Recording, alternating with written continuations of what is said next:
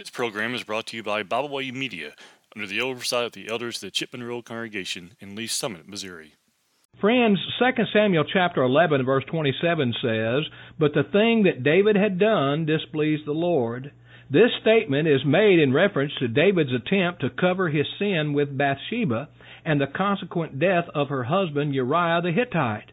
I am struck with the ease with which sin destroys our awareness of the fact that God is all-knowing or omniscient. David knew God and His power as well as anyone of his time. From the time of his youth, David had known that God was a present, powerful, concerned, and involved God. David's righteousness and his dependence led him to an even closer, more intimate relationship with God in his young manhood. His years of service to Saul and Saul's jealousy, David's rise in popularity, all display a person whose awareness of God's presence is all-pervading. His early years as king display equally intense devotion. David's sin with Bathsheba was not an unpremeditated crime of passion. It was the result of several other choices which led him away from God as a God of the moment, the here and the now. By the time of his sin, David had lost so much of his consciousness of God that he actually began a process of intrigue to cover his tracks.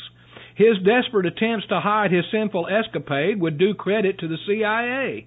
The significant thing is that it is not until the coming of Nathan, 2 Samuel chapter 12, that David realized he hadn't hidden anything. It is amazing, given our perspective, that a man would try to deceive God, that his concept of God is so primitive and immature that he attempted to cover up his wrongdoing, and yet I wonder how often we attempt this same type of deception. Our attempts may be more covert. They may be more in the form of rationalization and internal or mental attempts to vindicate, justify, or excuse reprehensible behavior. But they represent a David-type mindset. My point is that first, we do not normally move from righteousness to darkness in a single moment of passion. I am convinced that the Bathsheba affair is simply the culmination of a negative process in David's life, a process of changing his concept of who God is. Daily pressures, opportunities, media infiltration, and indoctrination all cause us to slide easily into thinking patterns about God and His nature, which can be accommodated into a changing lifestyle unless we, like David, are brought face to face with a "thou art the man." We need to periodically analyze our thinking in terms of God's Word, which is the only constraint in our lives, the mark by which all things must be measured. If you're not a Christian, you need to believe the gospel, repent of your sins, confess your faith that Jesus is the Christ, and be baptized into Him for the remission of your sins.